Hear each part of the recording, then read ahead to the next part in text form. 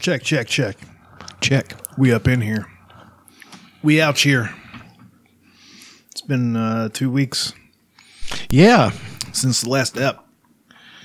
Well, you've been doing. I've been thinking about this. You've been doing music stuff and really doing a lot. So I consider that good because you're really committed to it. So I'm really trying to not only just me and JMO working together, but I'm trying to do things here on my computer that I can then take to him. Just like making scratch tracks of things that we can record on. I don't like doing it alone.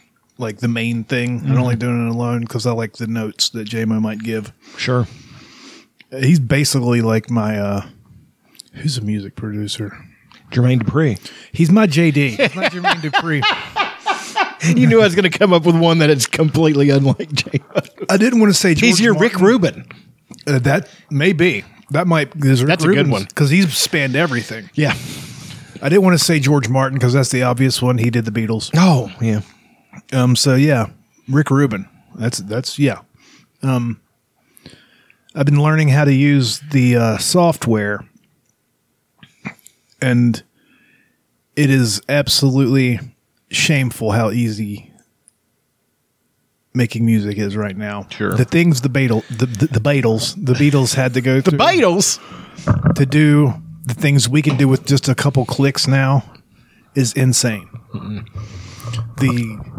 Those poor bastards, they had to leave mistakes in sometimes just because they didn't. The tape was ruined if they kept recording over and over and over on it. Sometimes you'll hear there's little mistakes in there that they might not have rather had in there. But I think that falls under the category of wabi-sabi. Wabi-sabi. Wabi-sabi is something that is perfect in its imperfection. Yeah. Yeah, Like, it doesn't bother me like at all. Cindy Crawford's mole, or a flower with a side turned leaf, or something like that. That's wabi-sabi. There's like there's a Beatles song, You Don't See Me, You Won't See Me, I think. You won't see me. There's some you can't see me.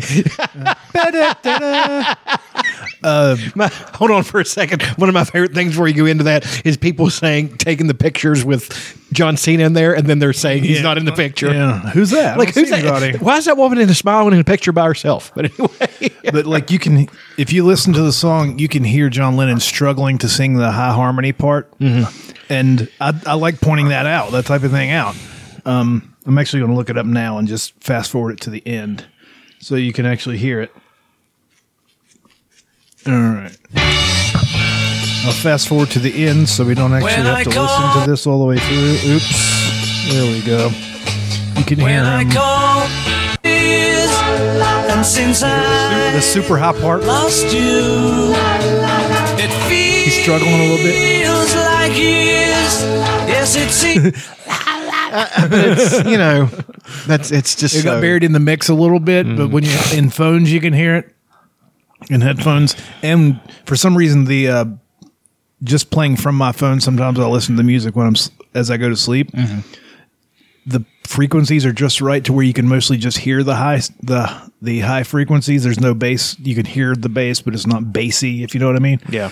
So it really sticks out whenever I'm laying in bed and that song just pops on and you can hear his voice scratching. Well, it's like Wish You Were Here. Yeah. In the beginning, you can hear him. He's clearing his Yeah. nose and all that stuff. And then it comes in and it sounds like it's coming through like a transistor radio and you're playing along with it on the acoustic. God, what a fucking good song.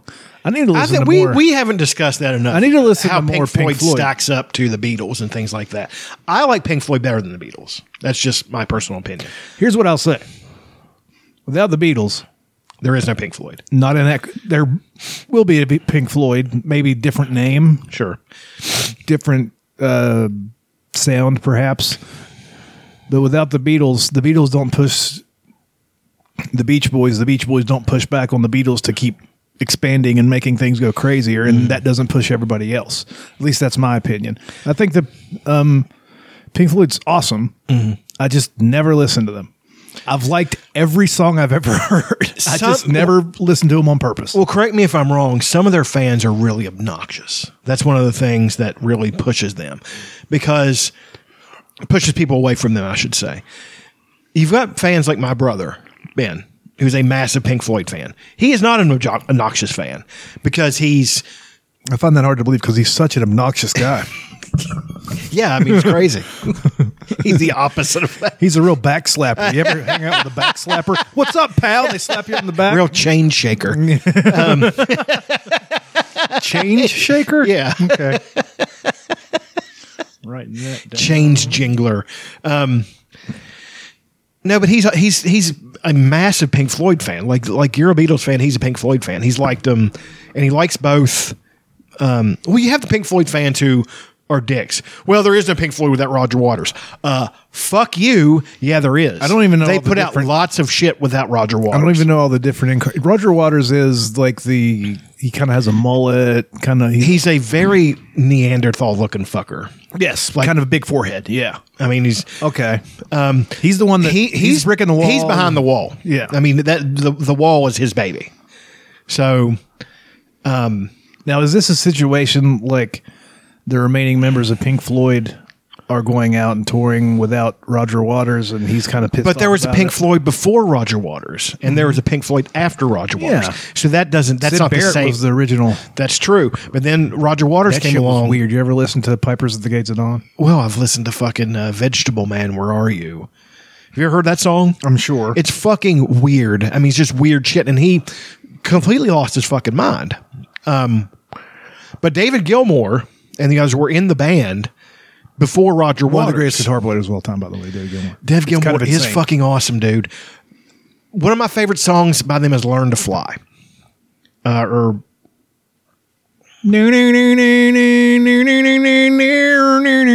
Look into the sky. Yeah, Nah. I thought that's a cover by the Foo Fighters. no. I know. Hold on. I know. Here's Vegetable Man. It's just weird, dude. In yellow shoes, I get the blues. So I walk the streets with my It's not a bad tune. No. blue velvet trousers make me feel Sounded like it's kind of like a pre-punk thing. Yeah. I think Pink Floyd had a massive, even though people want to admit they had a massive hand in creating punk. Okay, so they started out in '65. Yeah. They were in suits and shit originally. Here we go. Here's the fucking. so I change my gear. I mean, it's a good tune. Then you had the Roger Waters-esque tunes, or Roger Waters tunes. You had, With the big guitar solo. yes, and the fucking, wall of fucking sound. Yeah. Then you had David Gilmour, which is also a wall of sound, but it's a more. If Gilmour's I'm the reading guitar this correct, Roger Waters is like real aggressive and fucking, Yes. I mean, really grab your fucking lapels and. Yes. He's very political. David Gilmour is very. It's still big, but David Gilmour's a businessman. yeah, but he's also a tremendous musician. Oh yeah, you can be both. I mean, I'm just saying the sound of Pink Floyd with him is more almost Zen-like. Has there been a Pink Floyd without David Gilmour? No, there has not. Okay. But Roger Waters. Here's the thing: Roger Waters will tour doing the Wall Yeah, Roger Waters without Pink Floyd, which I think is kind of a dick move. It's a few years ago. The quote unquote Beach Boys came and played like Live on the Right. Le- I was like, don't go to that. Yeah. Don't. The guy that did it all isn't there. That's the Full House Beach Boys. Yeah, that's not the real Beach Boys. No, it isn't. And the thing about it is, me and you and my brothers and people like that, sometimes it is hard to enjoy life because we are purists and we have integrity and we have, standards about things. And we think that that's bullshit. When everybody else is like, hey, man, they're just playing good music. Go fuck yourself. I mean, it's just, you can't do that. It's a very Patton Oswalt thing. You know what I mean? Like, have some standards and some, integrity and some integrity in the exact word I'm looking for. But it's more like you want things to be good. You want things to be, almost transcendent in a way. I'm sure Roger Waters has good folks played. Dude, with he's him. awesome. Don't get me wrong. The Roger Waters, the Wall thing is great. He does the whole show. It's fucking awesome. but it's not Pink Floyd. He was a massive part of it, and he just kind of on the way out just kind of threw a match over his shoulder and says there is no more Pink Floyd.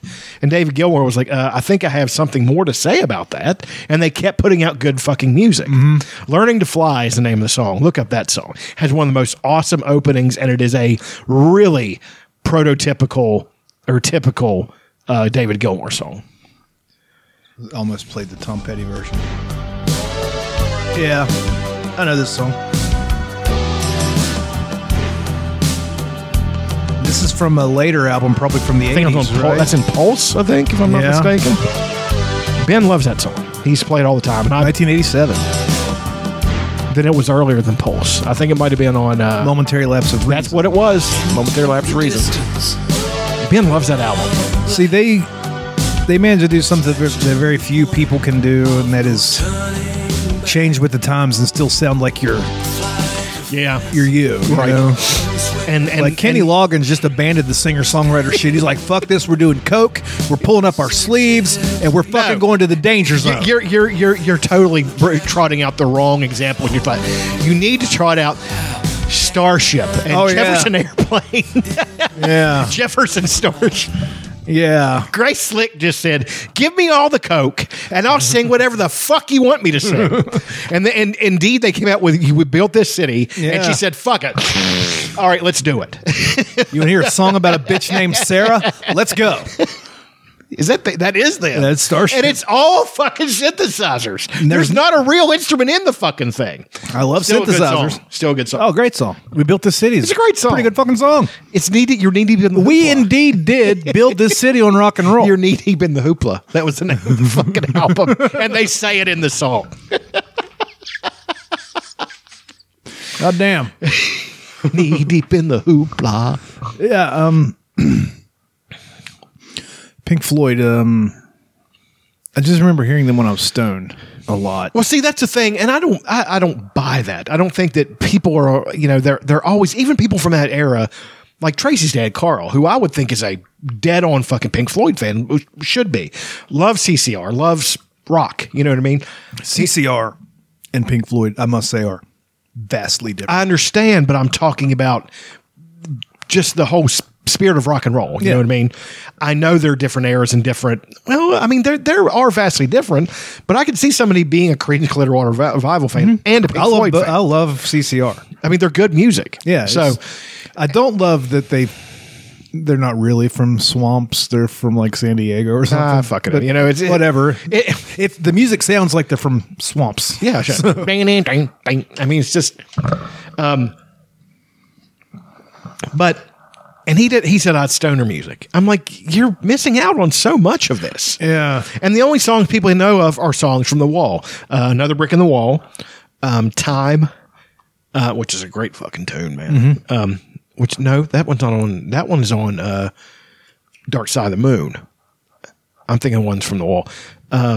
Mother, do you think they'll drop the ball? There's fucking Comfortably Numb is an Comfortably Numb song. is a fucking monster of a rock tune. That thing is a masterpiece. The guitar solo. Have you ever watched people listen to that song? When it changes from the verse till when it goes into there is no pain you are receiving, that little synth line there. Yes. It's fucking amazing. Well, and then the fucking lyrics. Yeah. No distant ship smoke on the horizon. You're only coming through in waves. Your lips move, but I can't hear what you're saying. That's fucking genius. I mean, it's just and dude, people can say what they want about Bob Geldof, but that performance in fucking Pink Floyd, The Wall, the movie, is fucking amazing. And that movie is amazing. It's insane. I can't find a copy. They do not make a digital copy. Word. So I'm going to have to find a Blu-ray or a DVD copy that I probably have to pay through the. I would almost imagine you could find it on YouTube. I tried. They do not have it on YouTube. I really tried because I wanted to watch it. You know what I bet is on YouTube? What? Like a Roger Waters full concert doing the entire thing. Absolutely. You know that's and indeed no, just the albums on. Exactly. Never mind. But it's weird that they can have the album, not the movie. So there's so many different rights you have to do to. This is one of my favorite things. Is people reacting to things. I know it's dumb. Really? Oh yeah. Is it one of those videos where black dudes do white people stuff? Yes, I love absolutely. those. There's this couple, Brad We're and not Lex. so I really love them. They were listening to Metallica the other day and listened to Orion. You know how many fucking That's the instrumental. I mean, it's just like that. It goes to that rock part, and then it goes to, man, I wish I could hook up. But it doesn't have the thing. It doesn't have the thing. I didn't bring the. You could send it to me, Just punching up Orion. Brad and Lex. Or no, actually, the best one to watch if you're going to do that. Let's see, Orion. Well, I remember, I forget who the guy is, but it went viral. The black guy listening to Freebird for the first time. Yeah, that was a good one. That was just the amount of joy he heard whenever. And it's also weird that somehow he'd never heard that song. Or maybe he's a good actor. I don't know. But it seemed to me like he'd never heard it before. There's this girl named Pink Metalhead, and she actually cries. Here it is. Pink Metalhead. And I'm looking for It's Pink Metalhead Orion reaction. And she loves it. I mean, she's a metalhead, but she has such a fucking powerful reaction to that song. She likes the beginning. Everybody likes the beginning, but that's just setting you up. That's basically like the heavyweight hitting you with the jab and getting ready to fucking just come with the... Dark black past. That's a good one, though. Jimmy Page. There we go. Well, she's cute too. Here she is. She's into it. About where does I saw that she was crying. Yes, she does cry. She cries when it gets into the And this is instrumental. yes, the melody part, like when It can do when that. it goes quiet and then they come back up, and it's like Cliff Burton wrote that song. I like Jason Newsted, man. I like Jason Newsted a lot, and I never shit on him. But when they lost Cliff Burton, they lost something tremendous. They lost something that was like this driving creative force behind the band that I don't think they recovered from. I say the same thing about Weezer. Their original bass player. When they lost him, Yeah. they lost something. Because They stopped doing some of the things that they did. Like they would always do like a high harmony yes, and like not even really harmony, singing the same note, just an octave higher. yeah. And they would always have like little synth lines in there, and that kind of stuff just disappeared. There was a core Weezer sound that they retained, but they really Yeah. lost something. How far should I fast forward? Let's see. You can go ahead to about right there.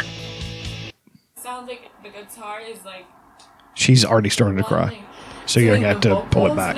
I wonder if she plays. So Because a lot of times people that play, right? And I think you have to pull it back. the I think second thing is I'm just looking at this album. a little bit farther. Okay, all right. Right there. That's where it really gets into it. this reminds me of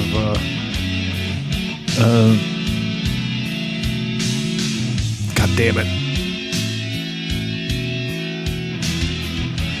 Paradise Lost. Yes. This song plays all Yes, throughout it does.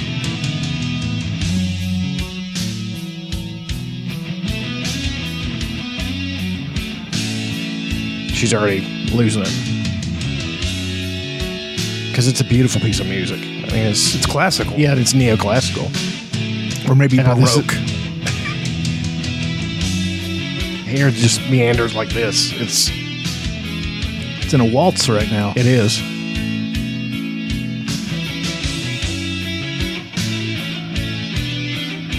Okay. All right. Cliff Burton's doing his own You thing. guys are Cliff Burton is like dancing around the tune. That you know I mean, was gonna get me. it's crazy to think that he was older than the rest of the band. I think he might have been 26 when he died. The rest of them were early 20s. And how much he had grown at that point. Think about a 50-year-old Cliff Burton, about how good he would have fucking been. He would have quit Metallica. He probably would have started his own. Yes, he would have his own deal. He loved REM. He loved all kinds of different stuff. He loved punk. He was a big punk head. But he was also one of these guys that just loved music. And I think that he had even at that point progressed beyond them. Like they were, in my opinion, even though James and Lars were always the driving force, in my opinion, they were in Cliff Burton's band. That's my opinion.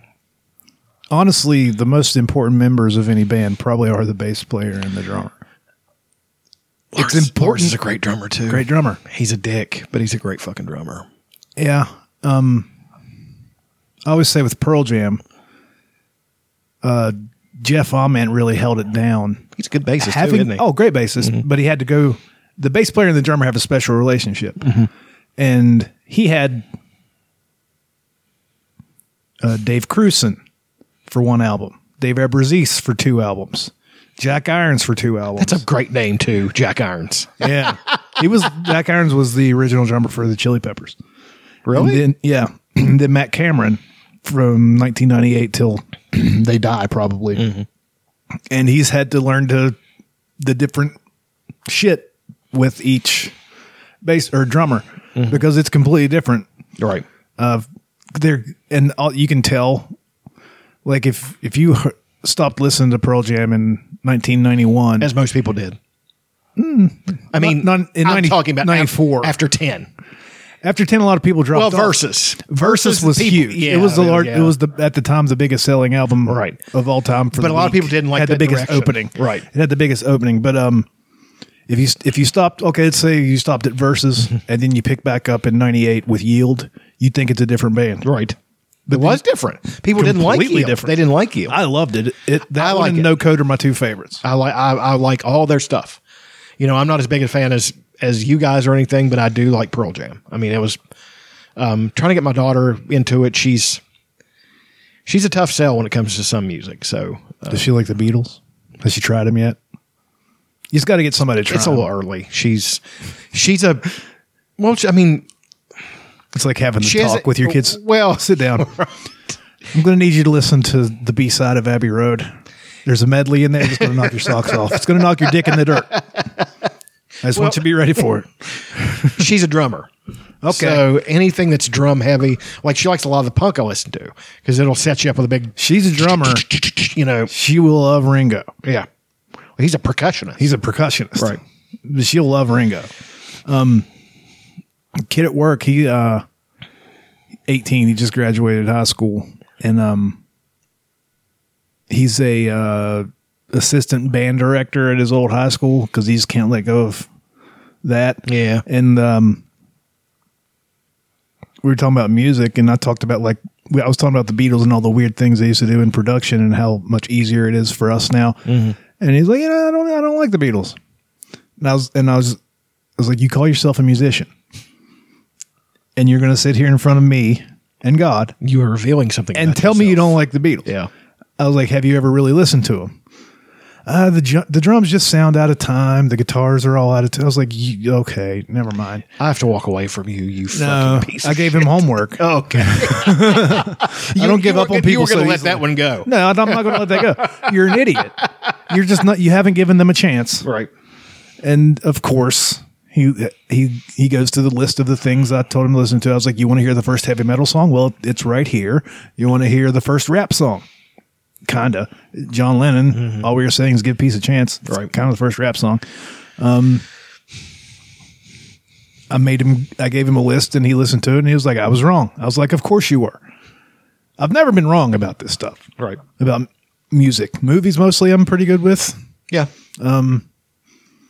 It offends me whenever, especially a musician, other people I don't care. If you're calling yourself a musician, you're talking about how you want to record and do all this stuff. You need to listen to the Beatles. You need to listen to the Beach Boys. You need to listen to Pink Floyd. That's a you need to primer. listen to fucking ABBA. You need to have a wide breadth. ABBA did some things with their vocals that are insane. Yeah, dude, they were a great band. Especially if you want to do harmony and stuff, you want to do it. You need to listen to all the different things. You need to listen to hip hop. I don't very often, but you need to So listen to much some of it is bad. That's true. I mean, Find the there's good. some really good stuff. You need to listen to fucking Garth Brooks. You need to listen to fucking Bob Dylan. If you're going to be a songwriter, you need to listen to Bob Dylan. Garth Brooks had some tunes, He man. had some slick stuff. You want to learn how to fucking perform? Watch Garth Weigh Brooks. 300 pounds and still be able to run around on stage. Yeah. Hey, he wasn't ever that big. Now he got a little hefty there. I mean, all that money. I'd say he's coming in. about 220 max. I'd say, I don't know how tall he was. I'd say probably for a while there, probably 260s. You think? Yeah. Yeah. I didn't think it was a tall guy. I thought it was a short guy. I might be wrong. I want to say he was around 5'11". So shit, he's built almost exactly like me. So I'd say 260 at his heaviest, Yeah. probably. Yeah. Pink Floyd. I think that is kind of the thing that turns a lot of people off from them.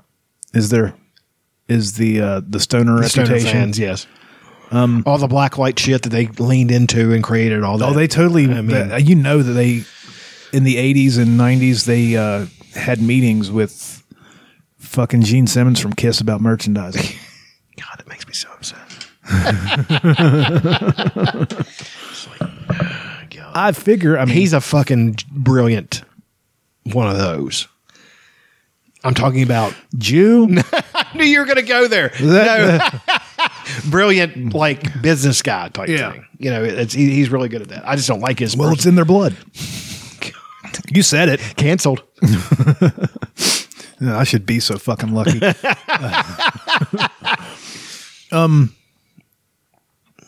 Yeah, I think that I think I need to listen to them more, probably, especially if I'm going to be Well, then recording stuff. Well, then you know? do what I assume you do that I do with writers and stuff like that. Get their first thing, go through it. Remember, I listened to Pipers at the Gates of Dawn. Probably not the best thing to start with. I mean, I've heard all the hits, Right. You know, but is it just like with the Beatles? If you've heard the hits, you haven't listened to them really, Right. Because the meat and potatoes is on the albums, the stuff that didn't get played on the radio way back then. Like if you got the Ones compilation of the Beatles, it's just all their number one hits, like 40 songs or whatever. Right. It's great. Every song on there is a banger. But like then if you only got that, you're not going to hear Lucy in the Sky with Diamonds. You're not going to hear fucking Helter Skelter. You're not going to hear Revolution. Right. Shit like that. That's my favorite Beatles song. You know? It's a great song. dude, if you go it's fucking carrying nuts. pictures of Chairman Mao, you're not going to make it with anyone anyhow. Shit. Even back then, anti-communism. John Lennon was an anarchist. Shit. That's exhausting. Imagine being him. And the deal with Yoko Oh God. and Paul. I know, dude. Just those two with each other, the tension would be Just all up their own asses. I couldn't I really like his songs, but I think I probably would have liked him on a person-to-person level, but him being around but Yoko- one on one, not with each other. Like, Yeah. you think you could sit in and watch their music sessions. You know, for the cameras, I have sat there and watched their music. I know, but but you know, with those cameras on, they might not have been doing it much, but they were on their better than usual behavior. It seemed, especially the Get Back documentary, it seemed like they were pretty, Honest about what they were doing. yeah, they knew. Well, they were the Beatles at that point. Like, fuck, what are you going to do to us? Yeah, what was J-Mo mentioned this in that documentary? They all play the same instrument the entire time. And he was like, they're the Beatles. They should have like a wall of guitars and basses and all these things that they should be able to just grab whenever they want. I think during that is strange. during the entire thing, Paul had two basses. John played the same Sheraton Casino guitar the entire time.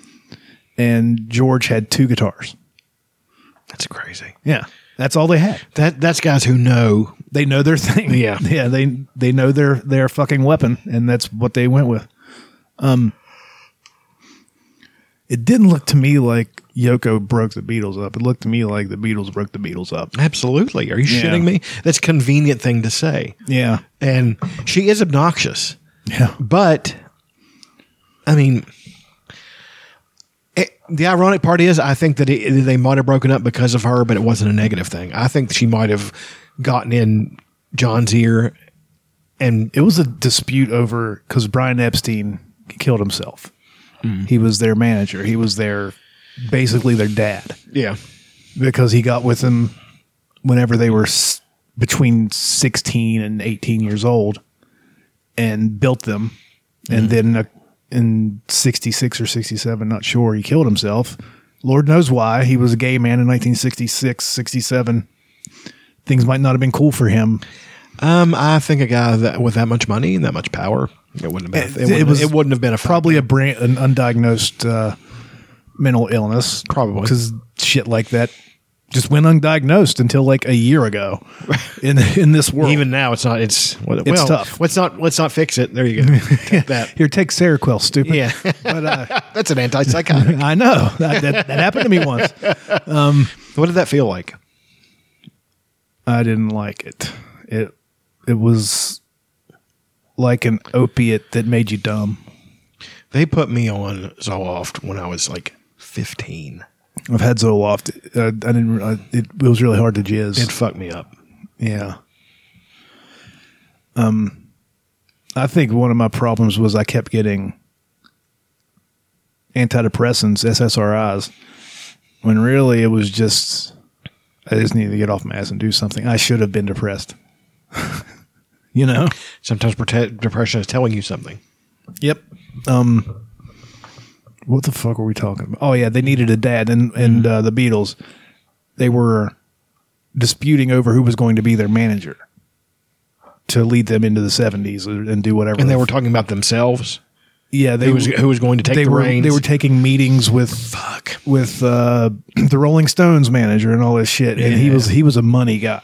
Yeah, he was like, I think he wanted to put their songs in commercials, which they didn't want. Yeah. He wanted to do all this stuff. Paul was cool with them, but John was a hippie. Paul was not. He's a hippie. the artiste. Yeah. Yeah. Paul was a pop songwriter, which so was John. But John was an artist. And Paul is too. Paul's probably a much better musician than John, technically. But there wasn't a lot of stank in a lot of Paul's songs. Right. There's it's a diss track, one of the first diss tracks ever, called How Do You Sleep? Yeah, you played that one for me. And they're talking shit to the Rolling Stones. No, John is talking shit to Paul after they broke up. It's 1970 when they recorded this. I thought you were talking about that. What's that song where they're talking about Marianne Faithfull? Where that's And Your Bird Can Sing. Yeah, they're talking shit to the Rolling Stones on that. God, that's awesome. And they wrote the Rolling Stones' first hit song. Were they friends or? Yeah. Oh yeah. I think that was just a little light ribbing, but there's a line in that song John sings about Paul. It says, "The sound you make is Muzak to my ears." Muzak is the elevator music company. Yes. And then the next line, "I thought you might have learned something after all those years." And I was like, whoa. Dude, that's fucked up. Yeah. I don't. When those things break, it's very interesting, of course. Well, what it is, because I've been through it, it's four guys. I'm not. John and Paul had the biggest relationship. It's two people that are in love with each other in a platonic way. Right. They're not friends that love each other. They are in love with each other. And once it goes bad, It breaks up like any it other explodes. Right. Makes sense. And then there's money involved. Oh God. Yeah. And there's not a small. It's hundreds of millions of dollars, bordering on the billions by now. Yeah. You know. Man. Yeah.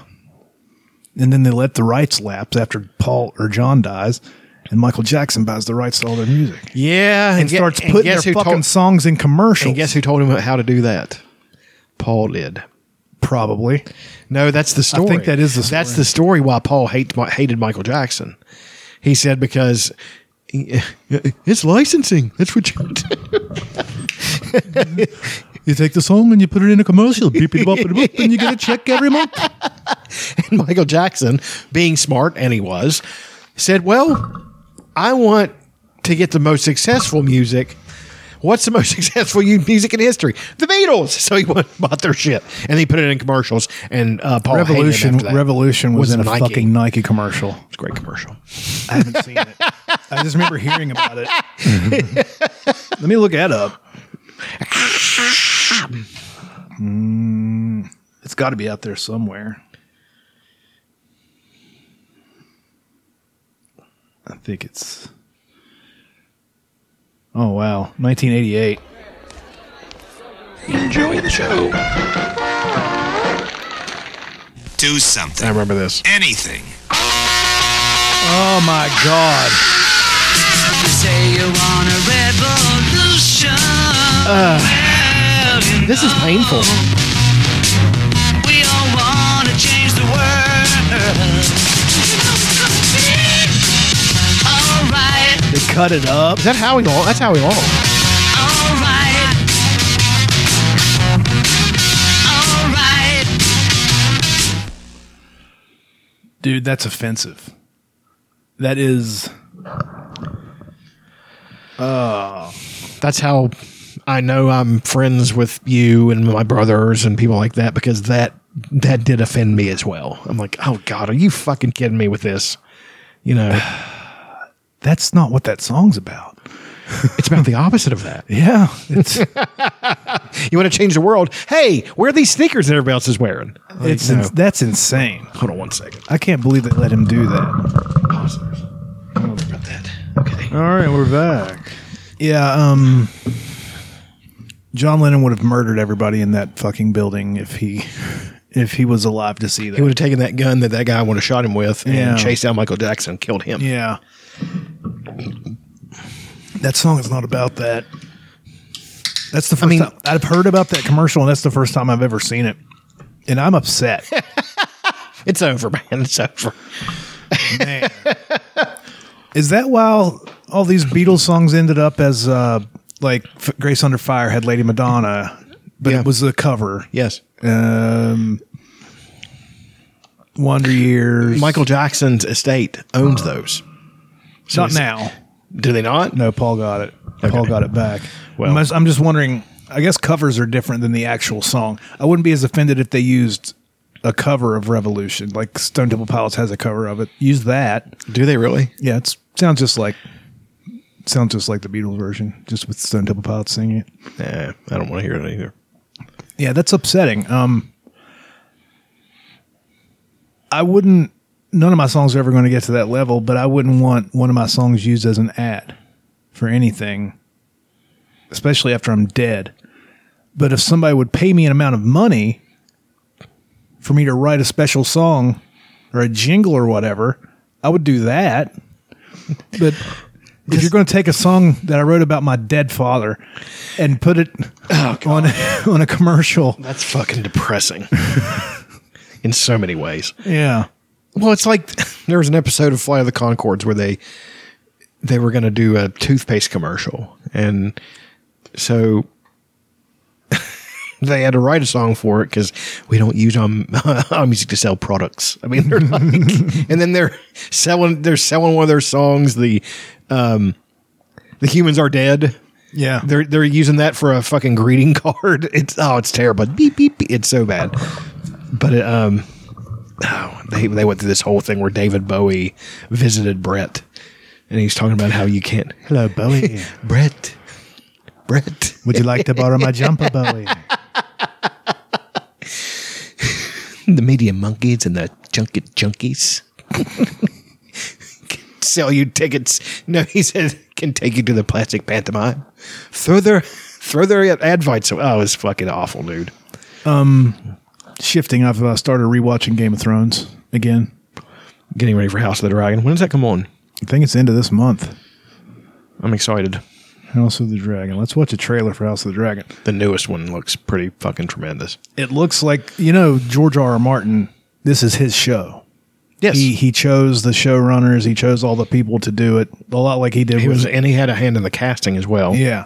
Because I know who all these characters are, and they're all pretty much dead on. Other, of course, than Corlys Velaryon, who is white in the book, but in the show, it's going to be awesome. Like, I love what they're doing with that. Like, they were a group of people who were from the Summer Isles, and they traded with Valyria, so they just became Valyrian at one point. Okay. They just kind of not married in, they created a house in Valyria. They're not doing diversity for diversity's No, sake, which they're- is just, it is pandering and stupid to do that because nobody likes it. The people that like the new Lord of the Rings thing that's coming, the people that like Lord of the Rings don't care about that type of thing, and you're just turning off the people that have liked it forever. Now, if it makes sense, whatever, Right. That's great. We've discussed this before, that fantasy worlds operate in the same with the same rules and constructs that our world works in. So you can't just, you have to have reasonable construction of races that are going to mirror things in our world.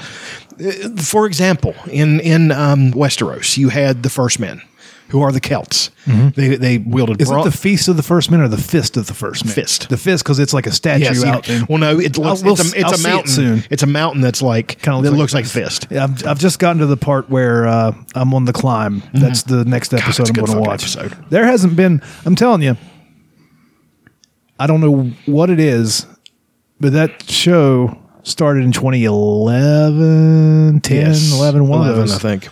And it looks better than most things that are made now. And it's because they filmed it in a place. Right. Not in a studio. And they added some, of course, they added some effects and shit later.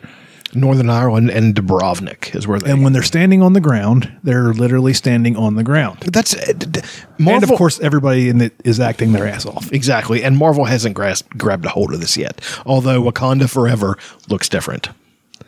It does look a little. I think the Coogler said, "We're not doing that. We're doing this."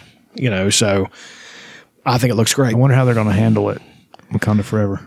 Handle the death of Chadwick Boseman.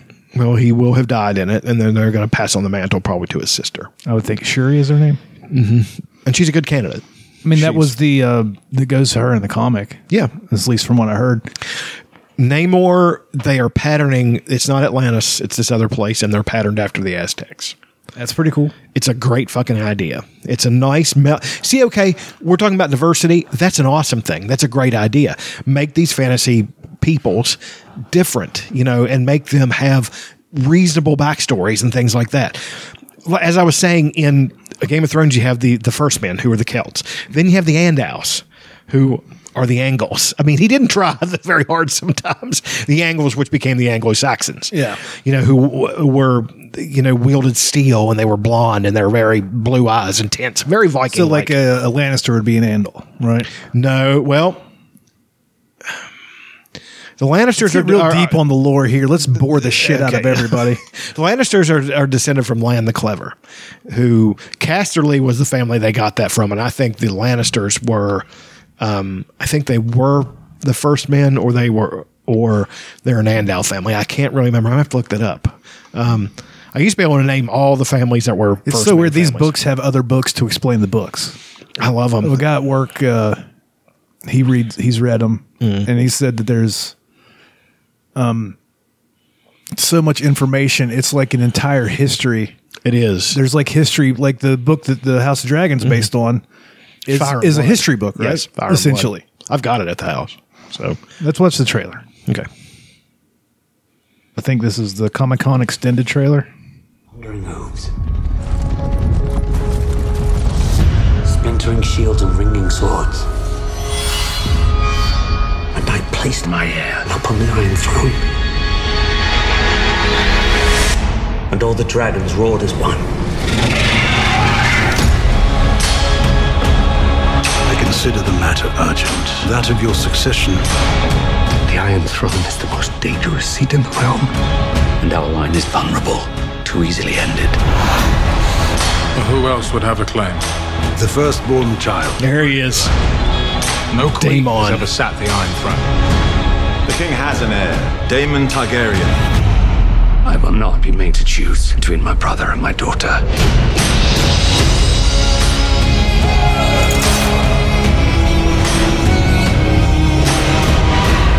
Rhaenyra's succession will be challenged. Knives will come out. You are the king. Your first duty is to take a new wife. Alicent Hightower. I have decided That's to who that name is. a new heir. I'm your heir. War is afoot. Do you think the realm will ever accept me as their queen? The lords of the realm bend the knee. A woman would not inherit the Iron Throne. Because that is the order of things. When I'm queen, I will create a new order.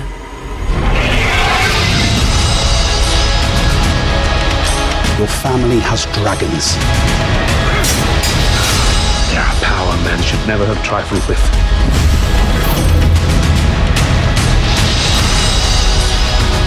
Targaryens are closer to gods than to men. If Rhaenyra comes into power, she could cut off any challenge to her succession.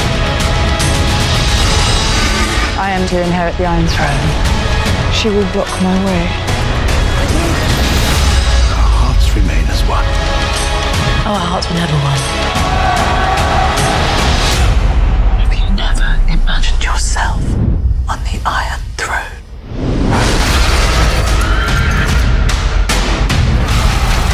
That's fucking awesome.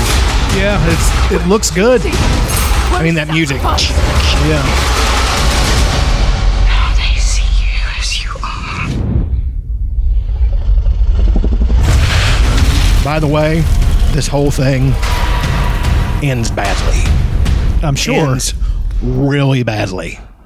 I'm sure. I don't doubt that even slightly. And then what they need to do with that. They're thinking about making House of the Dragon into a anthology show.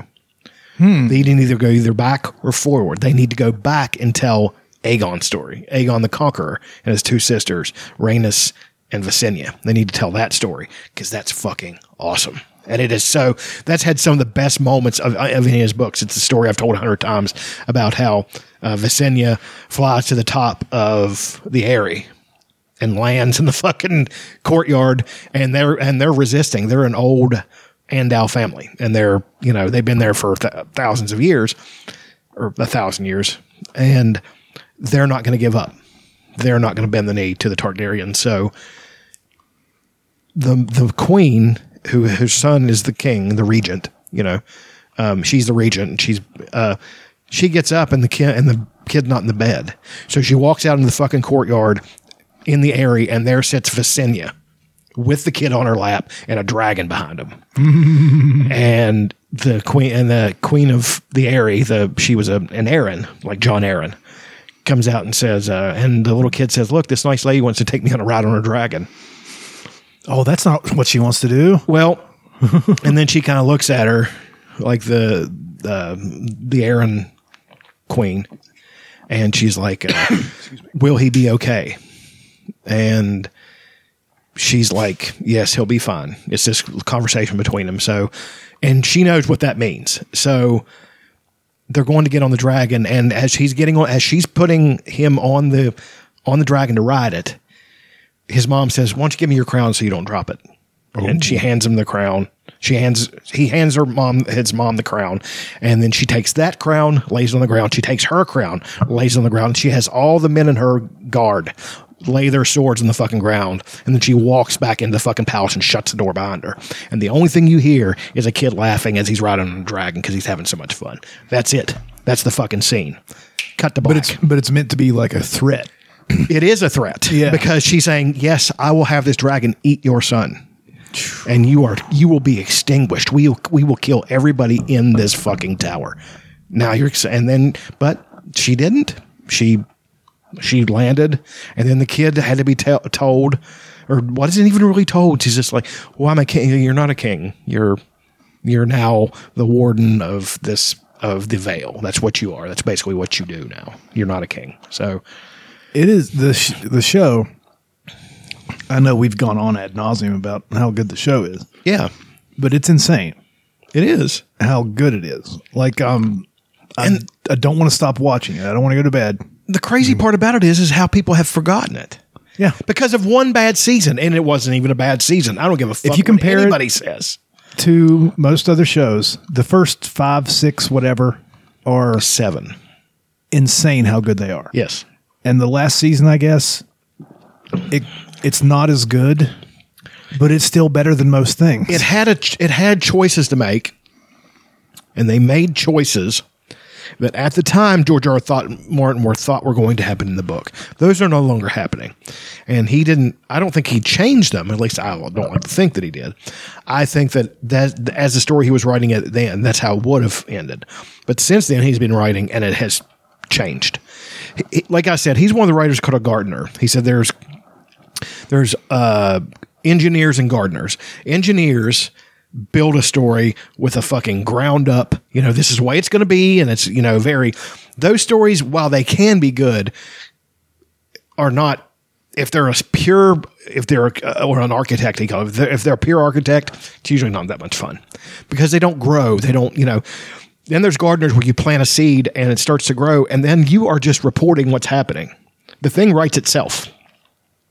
I've done that where I've written something and it writes itself as I'm going, and the characters act how the characters are going to act. They take on life. I'm an unsuccessful writer and I can do that. He's one of the most successful writers in history. I think that's whenever I would write stories for school or whatever, I'm more of a gardener, I think. Yeah. A lot of people are. And you have a general idea, but then something happens in the story and it doesn't fit anymore. And no writer is, I think, purely one or the other. I think that, there are different. An architect would be somebody like Robert Jordan. I think that he... and they got to be tiresome. Let's just put it that way. Then, as I think that Tad Williams would be a gardener, but someone an architect too, because his books get finished. He's 4 books into this fucking series now. I got the new one. I'm reading it. It's called Into the Narrow Dark, and it's fucking great. That's the one I'm waiting for.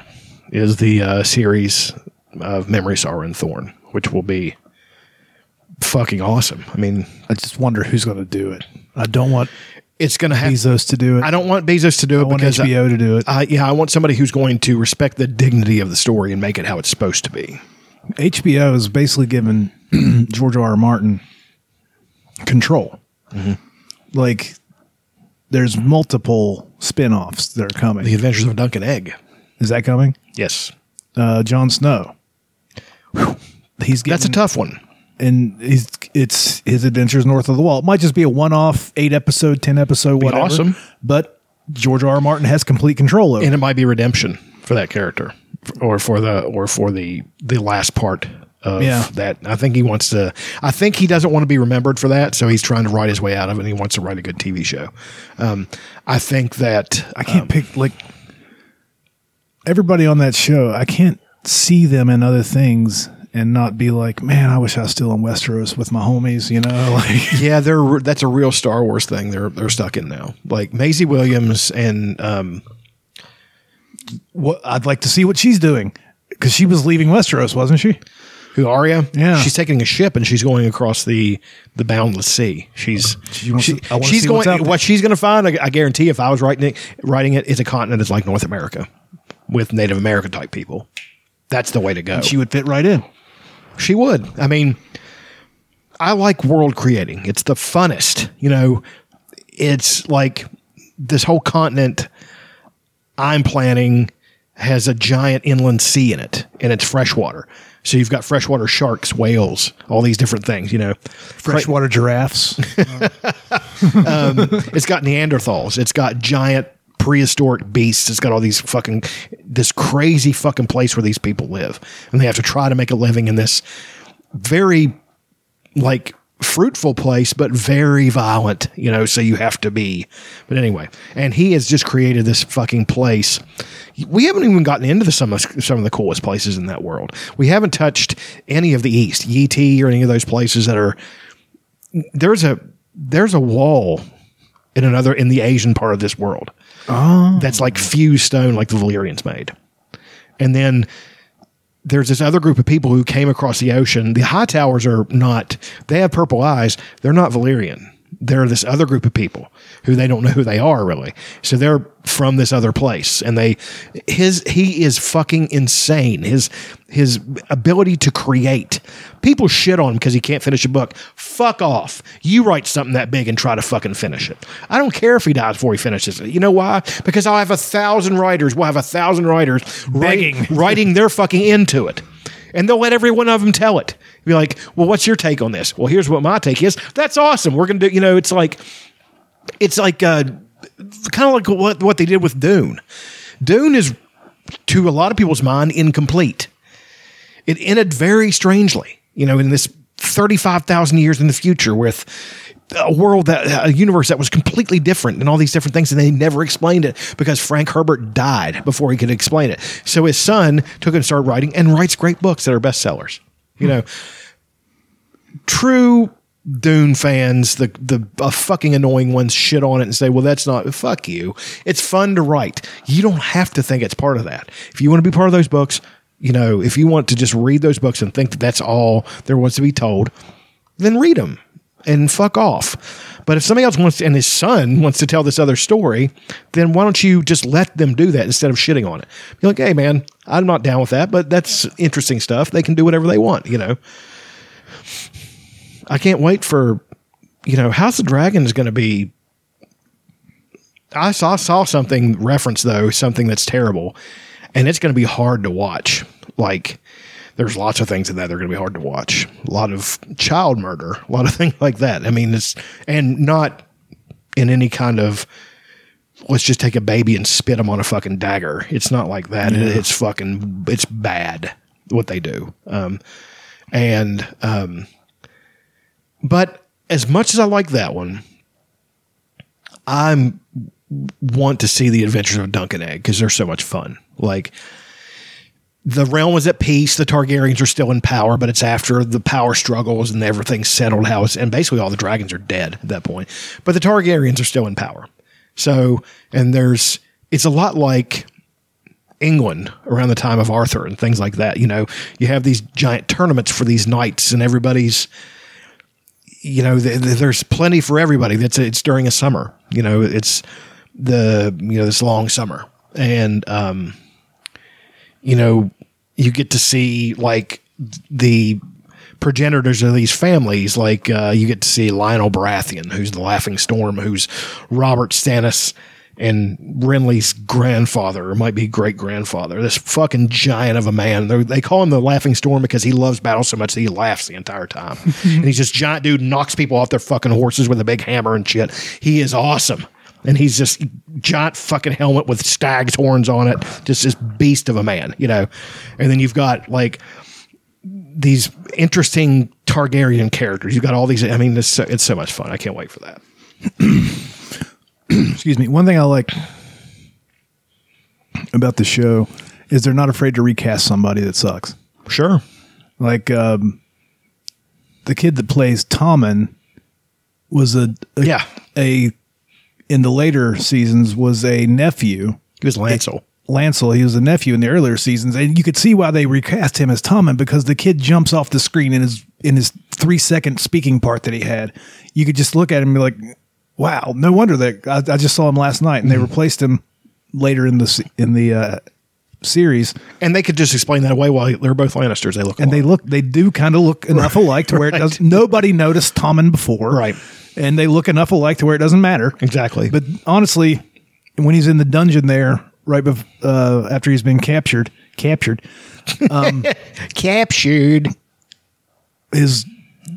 3-line speaking part, he jumped off the screen. He was good. Yeah, you're like, oh, okay, no wonder, because the other kid just kind of sat there and moped most of the time. Well, but he was cast to do that. Like, the character was, you know, they had to age him up because, you know, in the book, Tommen is still a kid. He's a little kid, and he's a sweet-natured little kid who gets sad, you know, sometimes. But usually he's happy. But I mean, they recast Myrcella too. There was another character. The guy that dies all the time and comes back, they recast him. Yeah. Like he's in like a half second in the first episode. Beric, go kill Beric Dondarrion. Go kill the mountain. And then he comes back. I mean, he's just like 2 seasons later, he's this charismatic guy. Yeah. I mean, he's just kind of standing there. Like, and that guy had to be thinking, this is the only thing I'm going to be doing. You know, yeah. So, well, they recast the mountain like 4 times. Yeah, easily 4 times. Well, it was first of all, the guy's name's Conan something, who's from New Zealand. I think he died because he was on so many fucking steroids. Then to hold his place, they got this big guy who was tall and had a deep voice, and he's just like in one cut scene. Yeah, and he wasn't very good. And then they got the Hafthor to play him. And I don't remember the guy's name, but he's coming up soon as I'm rewatching it. He was one of the Khaleesi's guards. He's like a good fighter. The first guy was blonde, and then the next guy has brown hair and a beard. And it's completely different, but he's way better. Oh, that's what is that cat's name? Fuck, I can't. What is that fucking guy's name? That's going to kill me. I'm going to look up Game of Thrones recast to see if there's a bunch of them that I've missed. I'm trying to remember that character's name. It's going to kill me if I can't. In the book, he's not much like the character in the book either guy. And that's okay. It's him. Way better, the guy on the right. Does it say who that is?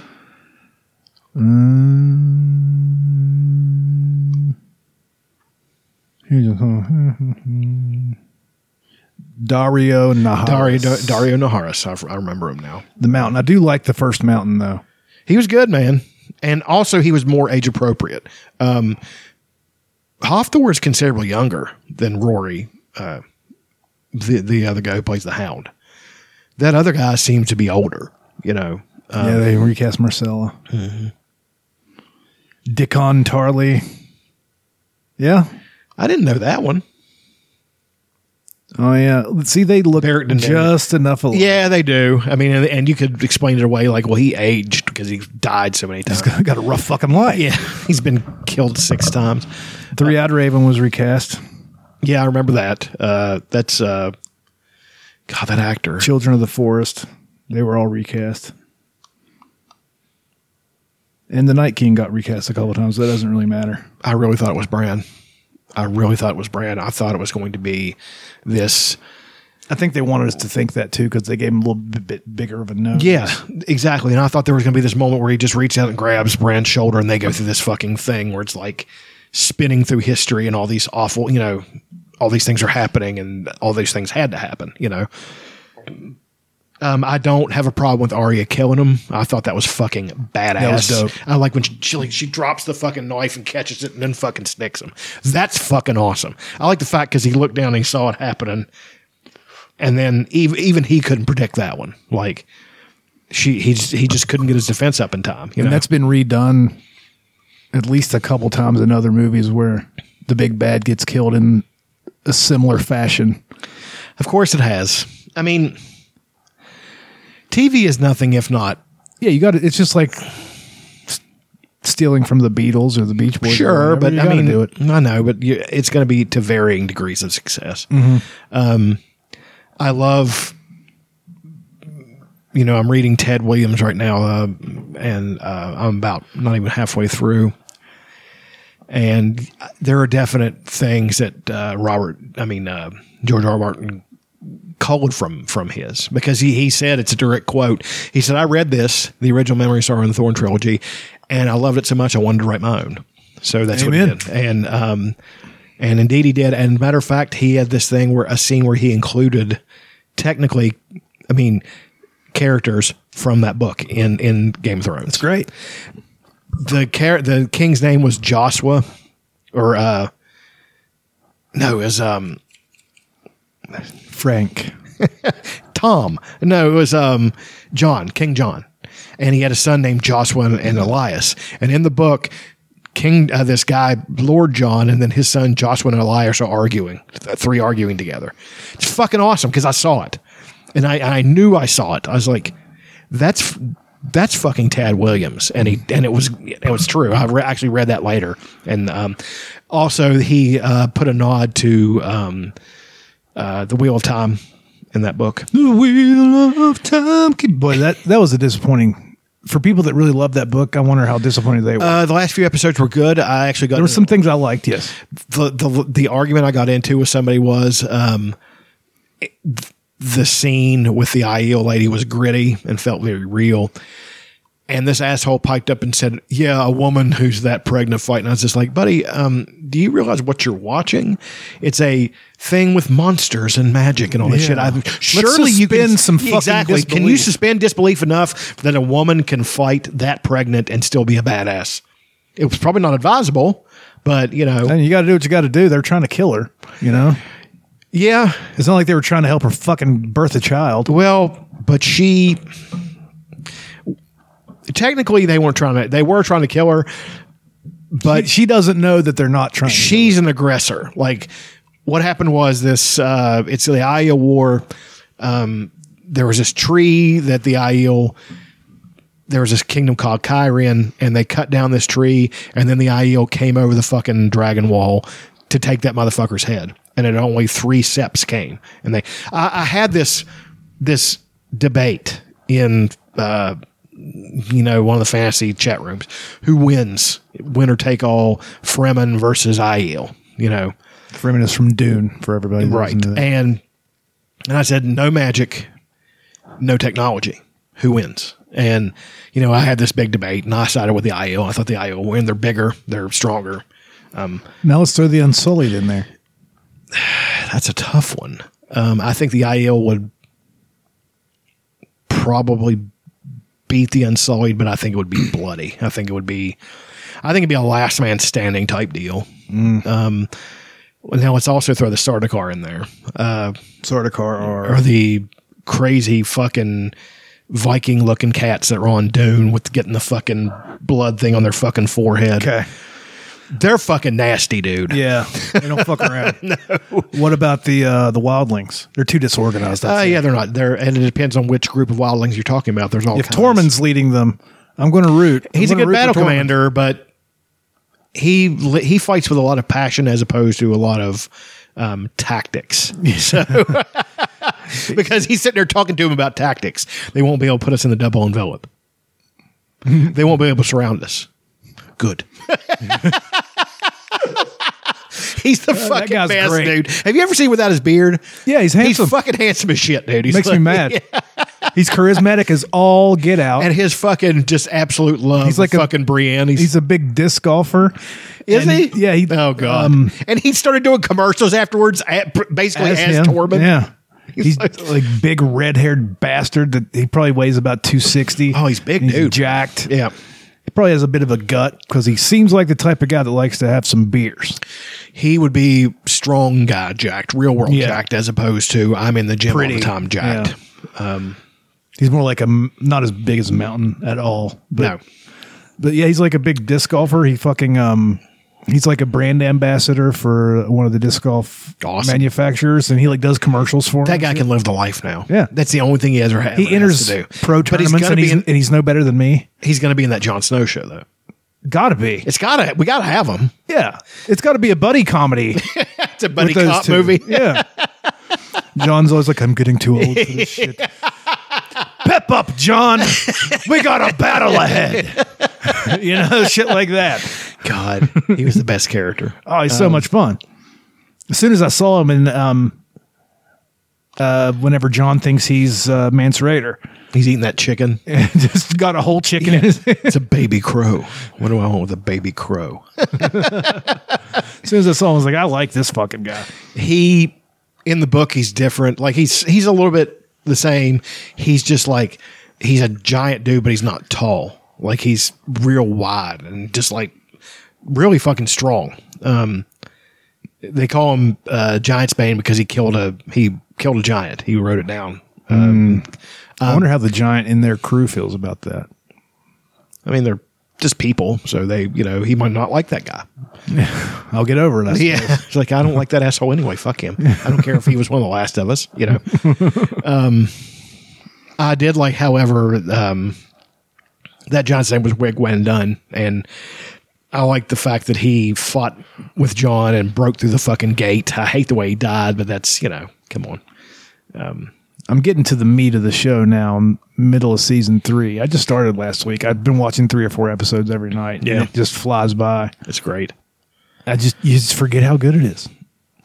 It's not getting the respect it deserves. It doesn't, because people were so disappointed with that last season that it's become a metaphorical thing now. Are you going to Game of Thrones this? Like, well, you mean awesome until the very end, and then something that you don't agree with happens. It's still pretty awesome. Yeah, I mean, it's still fucking awesome. That battle was pretty amazing at the end. The fucking Mountain versus the Hound Clegane Bowl. Come on. Worth the price of fucking admission. Yeah. It was great.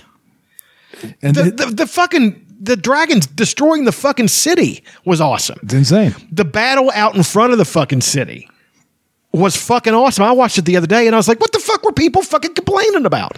This shit is badass. They set the bar so high the first 7 seasons. The Golden Company is out in front of the gates.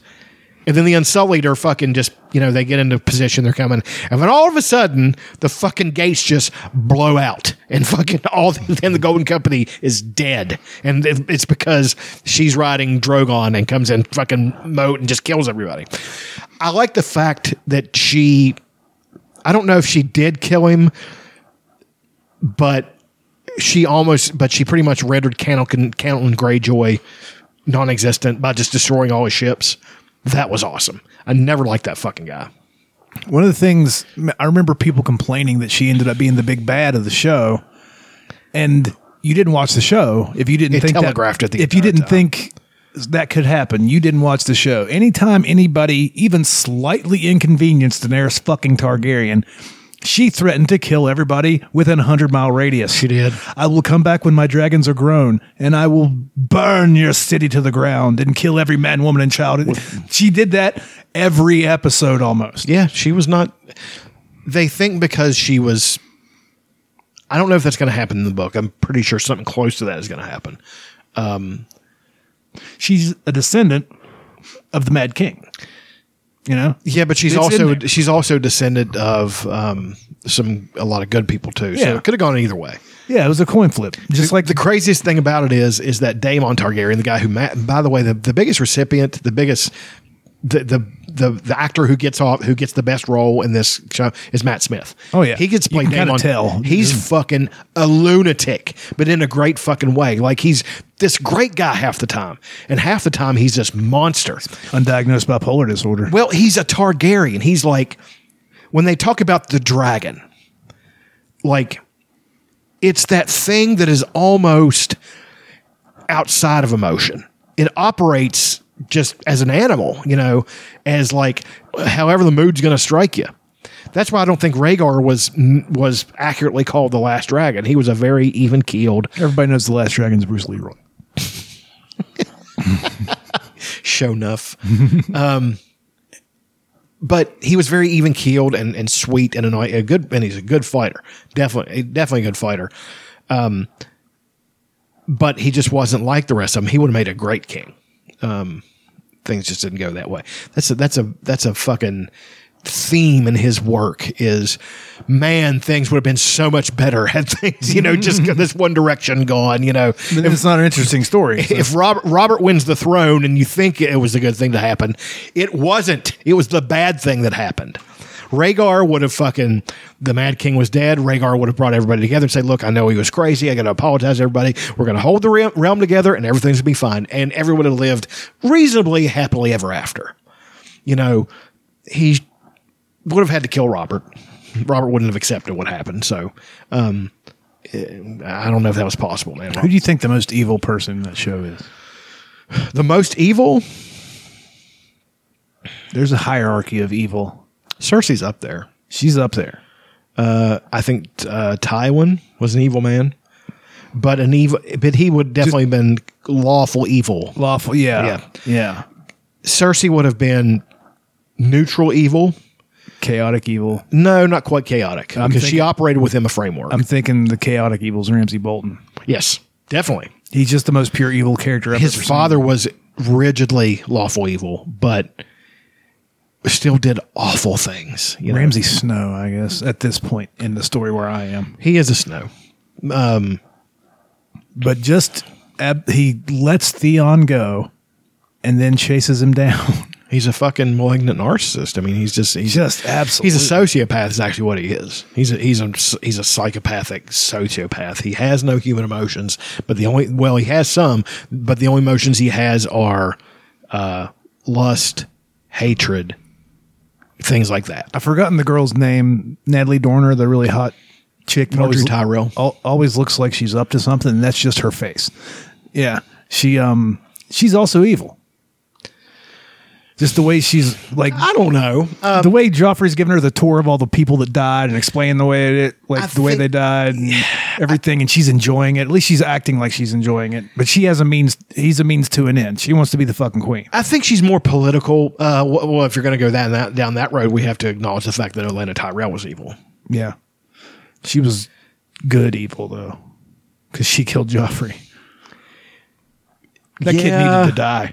But he was still a kid, and the story she told about how her sister was going to be with Mace Tyrell, and then she went in his bedroom and snuck in his bedroom and fucked the shit out of him. And then and said he couldn't walk down to breakfast the next day, and then he forgot all about my sister. That's evil. That's an evil thing to do. Up, yeah. And the way she lured Jaime Lannister in and then fucking told him everything after she drank the poison so he can't fucking retaliate. That was evil. It was badass, but it was fucking evil. But she's great. Like, she will be sorely missed, man. She was and a beautiful woman in her youth. She was a Bond girl. Oh, yeah. Forgot about that. I loved her. She portrayed her, I think, even better than the character in the book. The character in the book is this ancient woman who's smart and, you know, she could kill a man at 20 paces with her tongue. You know what I mean? But it's definitely in a more I'm old kind of way. I'm going to say whatever I want to say. She said things to cut because she wanted to do it and she didn't like anybody. And I like the fact she would just reduce anybody who thought they were something in a second. She's like, it's like looking at one of the sand snakes. She's like, you look like a angry boy. Why don't you just get out of this room? You know, it's just like that girl didn't know what to do with her because she'd kill anybody else and say that, but she can't kill this old woman, you know? And the way she fucking told Cersei, I wonder if you're the worst person I've ever met. It's like, I'm old, so I've met a lot of people, but the truly vile ones do stand out. She is rough. Like, seriously, is rough. Cersei doesn't get as much credit as she deserves for that fucking coup where she killed everybody. That was pretty fucking brilliant. With the wildfire. That was a Tywin Lannister moment right there. That is something he would have done. I don't even think he would have done that because that is more her style. He was destroy all these other people, but it's a calculated risk that I'm going to take. And everything's within the political framework mostly. Yes. Well, I mean, they can't do anything about it. Like, it's within the political framework is in, they're too powerful to be dealt with. Yeah, the framework's what he says it is, basically. Basically, like when he killed the Casterlys, and he fucking, they had Castamere, and it's actually the Rains family. I'm sorry, the Rains had Castamere. And it was an underground place. It was an old gold mine that has been exhausted. So they built it was siege proof. So they thought. And they built underground rooms and shit with granaries and fucking all kinds of stuff. They could survive years of siege. But they needed fresh water. So he just directed a creek and dammed the creek up so it couldn't get out from the other part. So it just literally flooded, and then he walled them up in it. I don't know if you've ever heard that story. It didn't make it to the show, I'm guessing. They didn't go in detail. They mentioned it all the time, the Rains of Castamere. Like that song. That's a song, yeah. Yeah. So, and it is both Rains as in Rains and Rains as in Reynes. The Rains of Castamere. And they said that after they walled them up for a couple weeks afterwards, you could hear people banging on the walls and trying to get out and shit. And they all just drowned in there and died. And every man, woman, and child. Damn. He did that to two different families. He did that to the Rains, and he did that to the Tarbecks. I think he also did it to the Tarbecks. They were fucking... The Rains were a family that had once been powerful, and they had exhausted all their wealth and had overextended themselves, and just rising and falling as families do, you know. And they were on the downswing, and the Lannisters were still massively powerful and wealthy, but his dad, Tydos Lannister, was a weakling and he was a jovial guy. Like, everybody loved him. They didn't respect him. You know, he's the kind of guy that everybody loved, but then they would, oh shit. Cramp. Yes, it's the worst. I knew that movement. Fucking hamstring cramp. But he went so far as took Joanna's jewels and gave them to his mistress. Well, once he died, climbing the climbing the stairs to her bedchamber, by the way, Tywin went in there and said, yeah, you can wear the jewels. And then he made her, and she wore nothing but the jewels. And he walked and he had her whipped through the streets of Casterly Lock to Lannisport. Then he put her on a fucking boat. Damn. He said, if you ever come back here, you're fucking dead. She's lucky to get out alive. She was actually. That was actually a more merciful thing that he did. He was not to be fucked with. He was running the family's business when he was 16. He's doing that. He killed the fucking Range when he was 18. I mean, it just ruthless motherfucker, man, from Go, and built the Lannister family back into what they were. That's why his big thing was always legacy, family, all these things, because his father had almost ruined their family by being weak and not standing up and not flexing their muscle. And he wanted the Lannisters to be the kings, the new dynasty of Westeros. And he had succeeded. They just self-destructed. So, yeah, it was... What a crazy show. And I love it, dude. Books and all that Charles crap. Dance is the perfect guy to play that fucking guy. He from Go, where he's skinning that fucking deer. Yeah. And he's just... And I knew he was going to get it. Like, I knew Charles Dance. I knew who he was. I'm like, that's going to be brilliant. I can't wait to see this. And he delivered from Go. Like, he's just like asking me, he's just like, don't you, doesn't it make you upset? They call you a Kingslayer behind your back and all that stuff. He's, of course it does. He's like, and that was a test. He's like, it shouldn't. He's like, the lion does not concern himself with the opinion of the sheep. You know, yeah. I hate to see how many asshole Instagram influencers use that now. Fuck off. You don't even understand the fucking context. You know, it's like, but anyway. Yeah. They've introduced him, haven't they? Who? Tywin. Oh, yeah, by now. Yeah. He's season he's two. Back. He's in season 2. He's in the kingdom now. He's the Hand. So Tyrion did a great job as Hand. He tried. He really did a good job. He saved the fucking city. Yeah. He fought off the he fought off fucking Stannis Stannis was, and I thought that guy portrays him very well. Very stoic.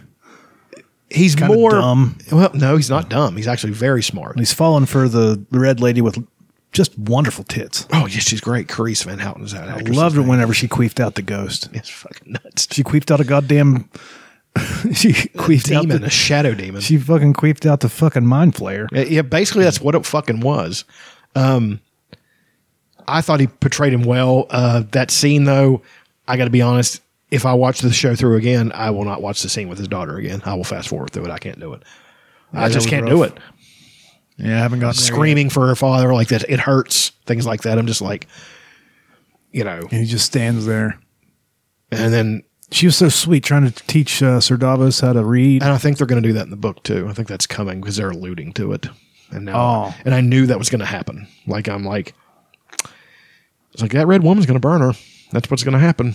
So that was after. I thought that happened like in season 3. Of the show. It's later than that? It's late. Okay. He gets snowed in. Like he can't move. He's going to fight up north. And she says to break the snow, we need to burn somebody with king's blood. Who has king's blood? Your daughter. Why not burn? No, there's nobody else to burn really. Well, Renly's already because Renly sucked. Kill him. Well, he's already dead. If you notice at that point, she did. All of her things came true. All the Red Lady's things came true, just not in quite the way she thought they were going to. She said it herself. I can read the flames, but they cast different shadows, and it's different realities. And I don't know. I think I know how things are going to go out, but I'm reading them, and sometimes I'm wrong. She was right. She took the blood off of when she got the leeches on Gendry. He has king's blood. Forgot about. And she threw those leeches in the fire. He said, the usurper, Robb Stark, the usurper, Renly Baratheon, the usurper. All those people died that he threw the Joffrey. All those people died. So technically the magic worked. And, you can say, well, that's coincidence all you want, but it is. But that's a hell of a fucking coincidence a king dying at his fucking wedding feast. That's big shit. That took a lot of. I'm almost to the red wedding. The purple wedding is what that's called. The red wedding. Oh God, it's bad. It's so hard to watch. And you got the drummer from Coldplay up there in the balcony playing his drum. Yeah, who it is? Yeah. I like. They have all kinds of because Mastodon was in that. By the time the third season rolled around, they started putting people that really loved the show in it, just because they'd be like, "Hey, is there any way I could just get a walk on this?" Because be like, "Sure, be part of the history." Yeah. Mastodon was in it. Yeah, they probably played some Warriors. I think they were in. They were in the Wildlings. Yeah, they were Wildling Warriors. Yeah. Mastodon's like cool. Like I like some of their shit. That video that I always show, it's a metal. It starts out with the regular heavy metal imagery, which is like medieval stuff, and then you just see the girls twerking everywhere. Oh yeah, that's the one. That's fucking awesome. That's the one Aaron always showed me. It was like, it's great. This is awesome. Like, it is. It's a fucking cool song. Yeah, too. and at the end they have the one with the giant ass and her fucking. That was basically what our favorite things just now. Yeah, we just talked about Game of Thrones for an hour, and there's nothing wrong with that. Anything you really want to talk about? Well, other favorite things I got. There's this. I made a deal that I was going to talk about this when I started reading the book. There's a science fiction series called Ringworld by Larry Niven. It's a classic sci-fi series. It's written in 1970. So it's really 1970. Like he's trying to predict. He wasn't very good predicting the technology they were going to. That's one thing I could say for Ted Williams and Dan Simmons. They nailed it. Like they, other than cell phones, which neither one of them got. Yeah, Star Trek got that though, pretty much. They did, but they didn't. But both of them had technology that was better than cell phones. So it's like it progressed beyond that. You know what I mean? Other than that, Dan Simmons especially, he predicted Facebook. It's called the All Thing, and everybody's on it. So he predicted it. It's fucking nuts, dude. When you read the Hyperion Cantos, all the shit he predicted is eerie, and it's kind of scary, actually. Ted Williams, when he was doing the Otherland series, the shit he predicted, he predicted Netflix. He predicted Netflix, and called it a net flick. That's what they called it. NETFLICK. It's fucking awesome. But anyway, this guy had them using tapes, at a, and we're talking hundreds of years in the future. We're talking a contemporary of Dune, basically. And they were listening to tapes at this party where some of the characters are like, man, didn't you see Laserdisc at least starting to come along at this time? Couldn't you have gone with something like that? I don't know. It was very, it's good. I like it. It's very odd. It's a lot of fun. Also picked up a copy of Dune because I'm going to take another shot at reading all of those. So I got the first book, and man, it's a slog. You get past the first two, you're like, man, I hope all these fuckers die. I hate everybody. And they all do except Duncan Idaho. He lives for 35,000 years, essentially. That's Momoa. Jason Momoa's character. That movie, you could tell that movie they shot in a real place. We haven't discussed that either, about all the things I was thinking about Dune. About it was almost too good to appreciate at the time. Then I went back and watched it again, and I've watched it a couple of times the past couple of weeks. And I said the other day, I said, this might be the greatest science fiction movie ever made. It's up there. It's really up there. And it's just the beginning. Like Dune Part 2 is going to be twice as good as that. Because that's when all the shit happens. This first one was just an appetizer. I like the fact that they didn't, and he knew what he was doing, they didn't show the Fremen really fighting the Sardaukar at this point. They showed a few Fremen coming up through the sand that were outnumbered, and, then it didn't really show it. Because they didn't want to show how much the fucking Fremen mopped up some of the Sardaukar and didn't have very many people. They're really going to show that. Like, the Fremen just fucking dealing with the Sardaukar. And just laying a beat down on it. Yeah, and the Sardaukar, again, in the book, that's one of my favorite parts of the book, is that the Sardaukar never lose. They never fucking lose. They never even come close to losing, really. Well, at least in a fair fight. You know what I mean? And they're like shocked by what the Fremen have done to them. And the Fremen are such good fighters that they were like, 1 to 3. Like for every one they lost, they killed 3 Sardaukar, and then they were talking about how good the Sardaukar fought. Do you see how good they fought? It's almost condescending. Some tough bastards. Like those guys are tough. We kicked the shit out of them, but they're still tough. It's like the Sardaukar, kind of like Nate Diaz. They never really lose. They just run out of time. Well, they never run into. They've run into quality opponents, but they've never run into somebody. That's a whole. We could do a whole show on that. The fact that the history of Seleucus Secundus is purposely kept an awful place to live because it creates conditions for the Sardaukar. They have never run into another group of people who live in at least as awful conditions and probably worse. So, because Arrakis is awful. So, all these people are going to be fighting each other over water, over land, trying to survive the giant sandworms and all that shit. They are a crack warrior group because they have to be. And the crazy part about it is I've read and watched videos about the timeline. They're descended from one group of people. All of them are descended from one group of people who came from Earth, and they went to these different places. They were called Zen. It was a combination of Islam and Zen, like Zen stuff, and it was really, really cool. But yeah, I just can't.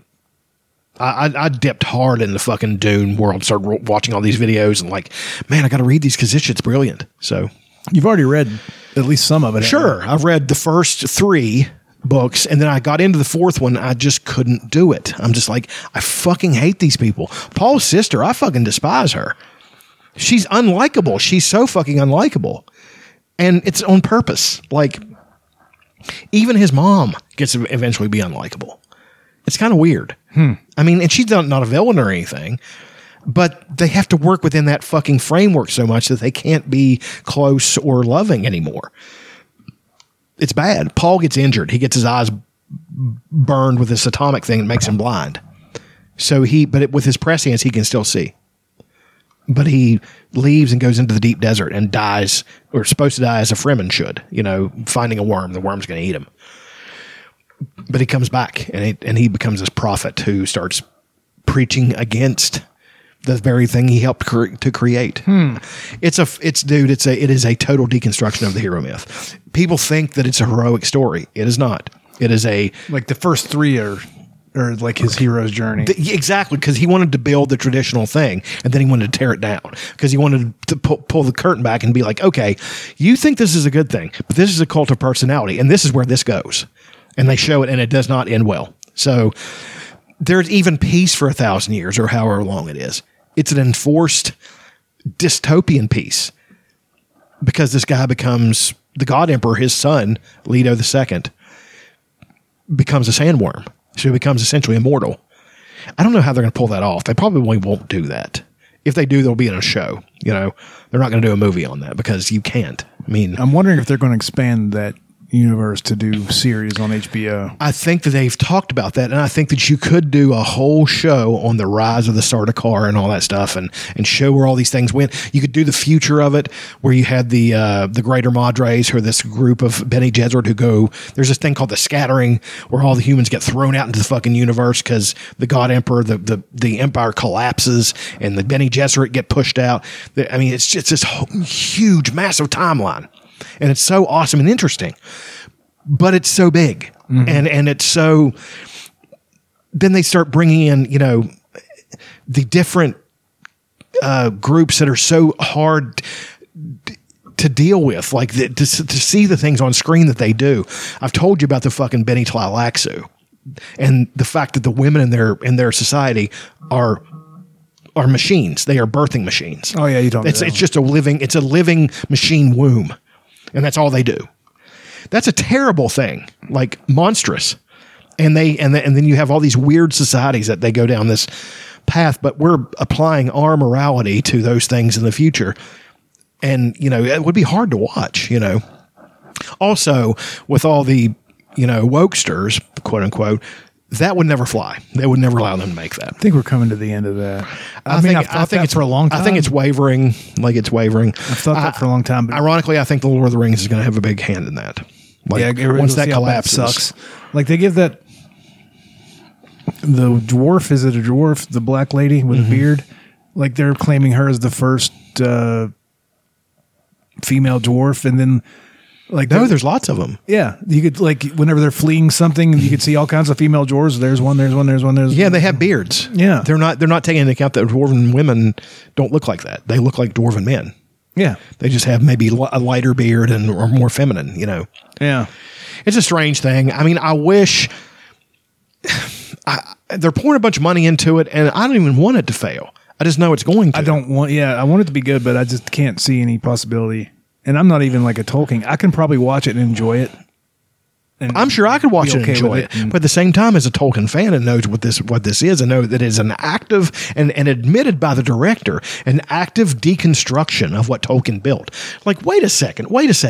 You are now saying that you want to destroy something that this man worked his life to build, this world that everybody loved, that spawned all this stuff, including the thing you're making, and you're saying you're going to tear it down. Influenced almost everything you see now. Dungeons and Dragons, fucking every bit of fantasy out there,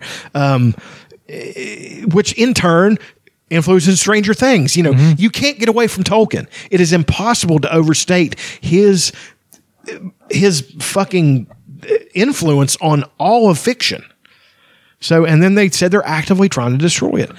I'm like, guys, there are lots of good fantasies that are based in other cultures. Why don't you build one of those and make something great? Make your own. I know you can, and it's not necessarily make your own necessarily. Yes, it is, but I'm saying more like it's more representative if you take something that somebody else has built in another world and make it as they would want to see it made. Like there's a great African based fantasy, Red Wolf something, I can't remember the name of it. I've read a bit of it. It's great. I still haven't finished it because I've got all this backlog of books I want to read, but it's on the pile and I'm going to read it. That would make a tremendous show and a tremendous movie and stuff like that. There's also a theoretical history of America where Carthage beat Rome, and then in turn, white people had become enslaved and black people came over here having enslaved white people to build America. It's by this guy, Stephen Barnes. It's great. It's called The Lion's Blood. Make that. That would be awesome. That's a great book, and it has a sequel I haven't even read yet, and I loved it. It's the different interplays and how they influenced. They brought African cultures over here and how they dealt with the Native Americans, stuff like that. Like the Zulu came and they were on the Great Plains. They brought zebras with them, so you had zebras on the Great Plains. It's a fucking tremendous, dude. It was so good. What this is an attempt. Bezos wanted to make a big epic thing, and he wanted it. He didn't want to have to build it from the ground up, so he slapped a Lord of the Rings label on it, and then he let people just do their own thing. Yeah, and it to me that's, and I'm not even a big Tolkien guy, but to me that's like putting a Beatles song in a commercial. That's not what I agree they would intend to do. And Tolkien, I don't know if he would have been a racist or whatever. I mean, that's beyond. It's possible. But it's possible he would have been. British racism is a different kind of thing. I don't even think he would have been. I really don't, because he would have fought with troops of color in World War I and seen that all these people are going through these different things. I do think that had it been asked and given an honest answer and be like, what do you think about elves of color, dwarves of color? He's like, no, they're based on Nordic tradition. That's just doesn't fit. You can't make that fit. You know, I think he would have been very polite and kind about it and be like, I understand that you want to, you know, different people represented. That's a normal thing, but you can't take something and then force something in it. It's just not going to work. It's not going to fit. So yes, build a fantasy based on, you know, there's this guy who wrote this Chinese based fantasy. That's great. I want to start reading. There are all different kind of fantasy worlds where you can get what you want and you don't have to tear something down to do it. You can just build something that's great to begin with. Yeah. So, and you can make your own. Right. If you're any good. You know? Yeah. I just don't like, I don't understand the reason to openly say you're going to destroy something. Yeah, that's been around for 100 years that everybody loves. Right. That's the part that bothered me. Not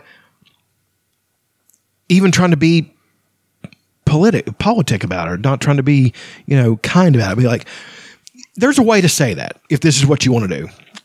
Well, we don't feel like the original thing was inclusive when we want to. We want to expand the world. Blah, blah, sure, blah. and we want to engage more fans. That's a noble ideal. If you want all fantasy fans to be included and all that stuff, and it is, when you really think about it, it is not representative because all fantasies from the beginning are based on Tolkien. So therefore, what are they going to be based on? Nordic, white people tradition. That's what it's based on. It's not going to be inclusive, and that's not.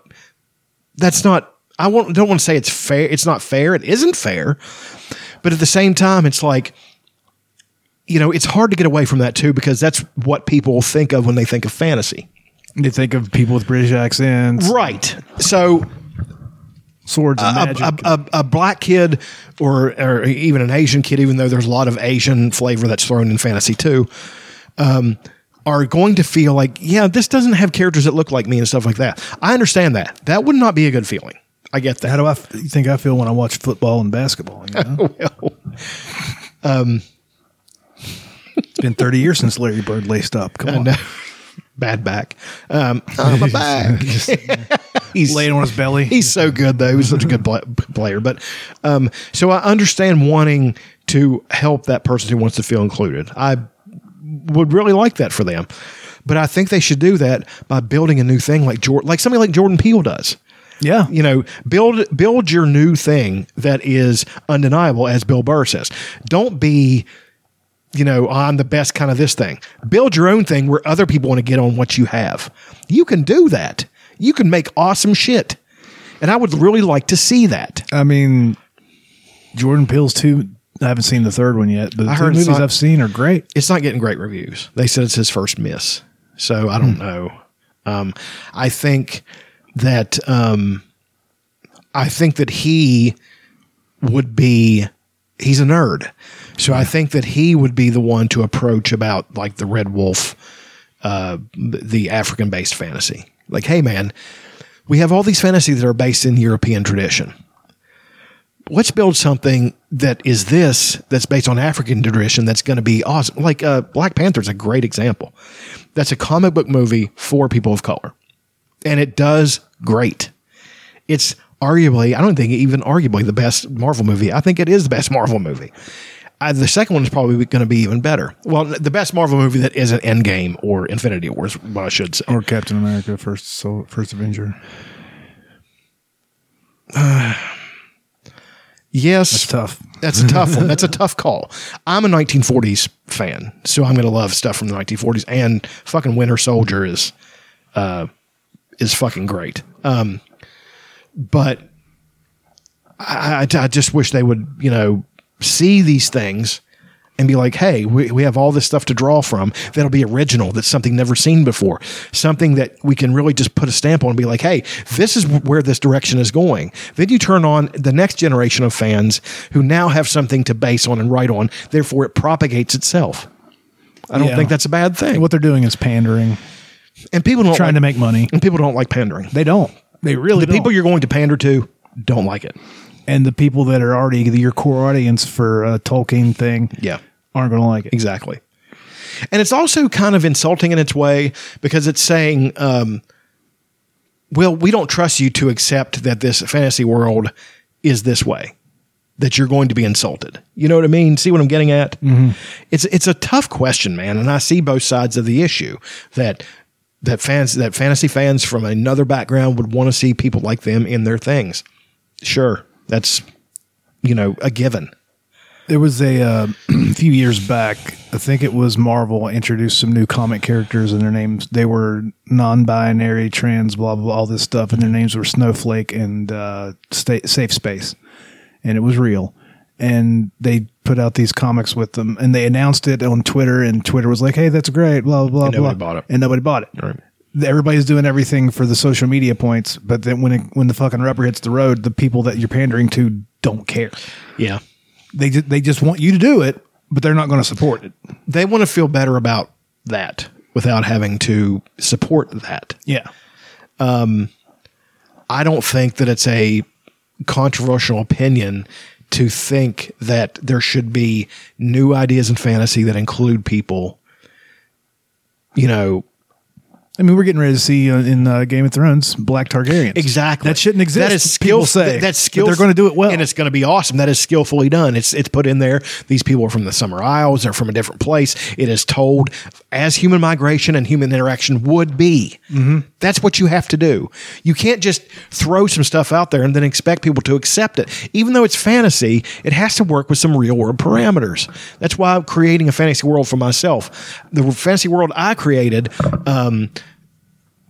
the white people had been enslaved. They were brought to this place that was, it was not probably a terribly original idea, but I thought I told it pretty well.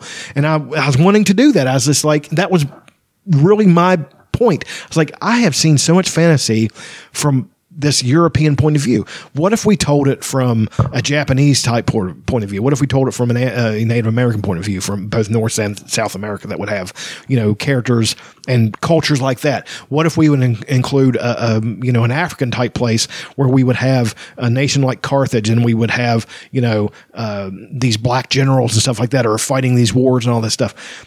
It's a noble, great idea. And I wish somebody would go down that path. Somebody who's a better writer than me. So, I would like to read that. I was writing it because I wanted to see that. That's the only reason I was really writing. I was like, I want to see this, so I guess I'm going to have to write it, All right, well, this has been good. Yeah, we didn't think we were going to do very good. We were both kind of lethargic. Yeah. Lethargic. Get us talking about Game of Thrones and the Beatles, we'll fucking knock your socks off. Absolutely. Anything else? I think that's it. All right, I'm going to find the theme song. If I can possibly find it. Where the fuck are you? There it is. Thanks for listening, and go fuck yourselves.